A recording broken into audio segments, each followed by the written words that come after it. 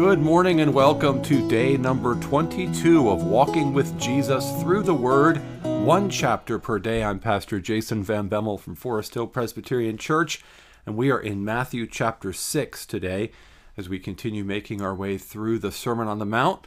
This reading plan has us jumping back and forth between Genesis and Matthew and even picking up some Psalms and Proverbs sprinkled in. It's designed to keep us exposed to the full breadth of God's Word as we work our way through the Bible over a 3-year period of time, one chapter per day. Let's pray and ask God for His help in looking at Matthew 6 today. Father, thank you so much for your Word, which is living and active. It is indeed sharper than any two-edged sword, and it penetrates. It convicts, it challenges us, and it changes us, because your Word brings us closer to you and brings Christ closer to our hearts. So we pray that you would do that work in us by your Holy Spirit as we look at your word this morning. We pray this in Jesus' name. Amen. Matthew chapter 6.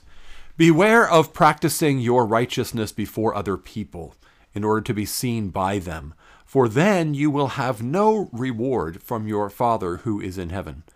Thus, when you give to the needy, sound no trumpet before you, as the hypocrites do in the synagogues and in the streets, that they may be praised by others. Truly, I say to you, they have received their reward. But when you give to the needy, do not let your left hand know what your right hand is doing, so that your giving may be in secret, and your Father who sees in secret will reward you. And when you pray, you must not be like the hypocrites, for they love to stand and pray in the synagogues and at the street corners, that they may be seen by others. Truly, I say to you, they have received their reward. But when you pray, go into your room and shut the door and pray to your Father who is in secret, and your Father who sees in secret will reward you. And when you pray, do not heap up empty phrases as the Gentiles do, for they think they will be heard for their many words. Do not be like them, for your Father knows what you need before you ask Him. Pray then like this: Our Father in heaven, hallowed be your name. Your kingdom come, your will be done on earth as it is in heaven. Give us this day our daily bread, and forgive us our debts, as we also have forgiven our debtors. And lead us not into temptation, but deliver us from evil. For if you forgive others their trespasses, your heavenly Father will also forgive you. But if you do not forgive others their trespasses, neither will your Father forgive your trespasses. And when you fast, do not look gloomy like the hypocrites, for they disfigure their faces, that their fasting may be seen by others. Truly, I say to you, they have received their reward. But when you fast, anoint your head, wash your face, that your fasting may not be seen by others, but by your Father who is in secret. And your Father who sees in secret will reward you. Do not lay up for yourselves treasures on earth, where moth and rust destroy, and where thieves break in and steal. But lay up for yourselves treasures in heaven, where neither moth nor rust destroys, and where thieves do not break in and steal. For where your treasure is, there your heart will be also. The eye is the lamp of the body. So if your eye is healthy, your whole body will be full of light. But if your eye is bad, your whole body will be full of darkness. If then the light in you is darkness, how great is the darkness? No one can serve two masters, for either he will hate the one and love the other, or he will be devoted to the one and despise the other. You cannot serve God and money. Therefore I tell you, do not be anxious about your life, what you will eat or what you will drink, nor about your body, what you will put on. Is not life more than food, and the body more than clothing? Look at the birds of the air. They neither sow nor reap nor gather into barns, and yet your heavenly Father feeds them. Are you not of more value than they? And which of you, by being anxious, can add a single hour to the span of his life? And why are you anxious about clothing? Consider the lilies of the field, how they grow. They neither toil nor spin. Yet I tell you, Even Solomon in all his glory was not arrayed like one of these. But if God so clothes the grass of the field, which today is alive and tomorrow is thrown into the oven, will he not much more clothe you, O you of little faith? Therefore, do not be anxious, saying, what shall we eat? Or what shall we drink? Or what shall we wear? For the Gentiles seek after all these things, and your heavenly Father knows that you need them all. But seek first the kingdom of God and his righteousness, and all these things will be added to you. Therefore do not be anxious about tomorrow, for tomorrow will be anxious for itself. Sufficient for the day is its own trouble. Well, once again, we come to one of these major chapters in Scripture that is so full of rich truth content, and it's difficult to imagine covering it in just a few minutes. But just as with Matthew chapter 5, when we came to the end and Jesus said, be perfect as your heavenly Father is perfect. And that became a key to unlock the whole chapter. He's talking about the heart character of God and how we need to reflect that heart character sincerely in our lives. Here we see a key in verse 33. But seek first the kingdom of God and his righteousness, and all these things will be added to you. The question is, what are you seeking? And what you're seeking can cause you to be a people pleaser, or to live for the glory of God. It can cause you to be anxious, or it can give you peace. Where is your focus? What are you looking at? What are you seeking? In the opening part of chapter 6, we have the practice of religious duties, we might call them. And even if we think of them as religious duties, we're already off on a wrong foot. In other words, what are you doing when you give to the needy, when you give alms, when you give tithes and offerings? What are you doing when you pray? What are you doing when you fast? These are three things that religions of the world encourage people to do, right? To give to the poor, to pray, to fast. What's the point of it all?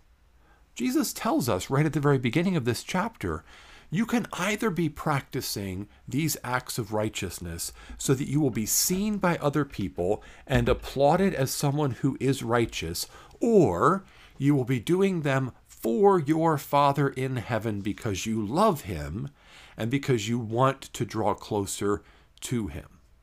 One or the other. You're not going to do both. So you're either being religiously dutiful because you want to be known as a righteous person. You want other people to look at you and say, what a good and godly person that person is.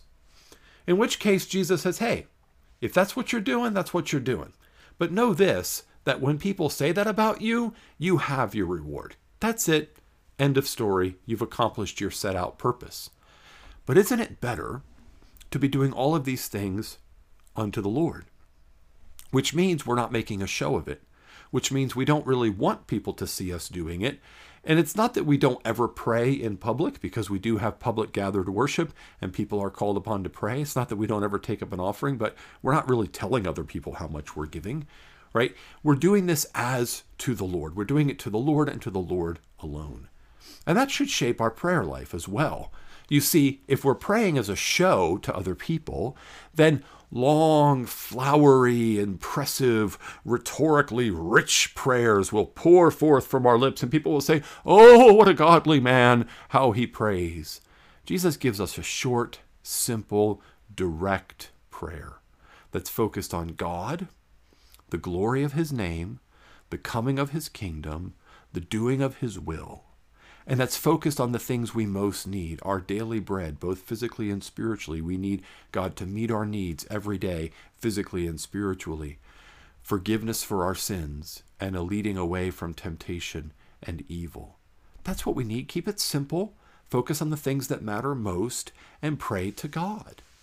And then be willing to forgive. That's one of the marks that our eyes are on God and not on people, as we know how much we've been forgiven, and so we readily forgive others. And when we fast, if we're fasting unto the Lord, we shouldn't be telling other people about our fasting. We shouldn't be making it obvious how much we're suffering in our fasting. So what are you seeking? What is your goal? Another way to look at this is with money, treasure. Where are you laying up your treasure? It's another way of thinking about your goal, what you're living for. You're living for things on earth. You're living for retirement. You're living for a bigger bank account, more net worth. Well, you can lay up treasures on earth, and at the end of the day, it won't matter at all. I heard a pastor say in a sermon earlier this week, one day Bill Gates and I will be just as wealthy, or one day I will be as wealthy as Bill Gates. We will both have nothing. We'll both be laid in the grave with absolutely nothing that we can take with us out of this world. So lay up treasures in heaven. Live for the Lord, because eternity is what really matters. And don't think you can do both. Don't think, oh, well, I'll live for my net value in this world and for eternity. I'll live to please people and please God. Jesus says you can't do that. It's impossible. You cannot serve both God and money. You're either going to hate one, love the other, or be devoted to one, love and despise the other.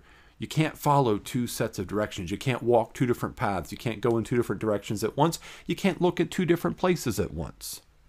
As an exercise right now, try to find two things in two different parts of the room where you are, whatever, and look at them both at exactly the same time. You're going to have to go back and forth, right?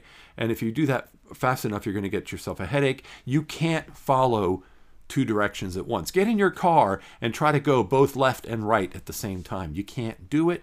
You can't do it. You can't do it. And trying to do it would lead to a great deal of anxiety, wouldn't it? It would lead to us feeling torn apart from the inside. So Jesus says, stop that. Stop being anxious. Stop worrying. Trust God. Seek first the kingdom of God and his righteousness. All these things will be added to you. Don't be anxious, but trust God and do what God has given you to do today. Amen. What a great word. Let's pray. Father, thank you so much for this clear and compelling word from your Son. Help us to live for you and for eternity, for your kingdom, not to please people, not to accumulate earthly wealth for ourselves, not to try to serve two masters and be both a people pleaser and a God pleaser, both a wealthy person on earth and rich in the things of God. Help us to be single-minded and singular in our focus. Keep our eyes on you. Lock our eyes on you. And forgive us when we go astray and correct us quickly by your Spirit. We pray this in Jesus' name. Amen. Amen. Well, we are back to the Old Testament tomorrow. Day 23 will take us back to Genesis 15, one of my favorite chapters in Scripture, Genesis 15. Look forward to that. Have a blessed day in the Lord.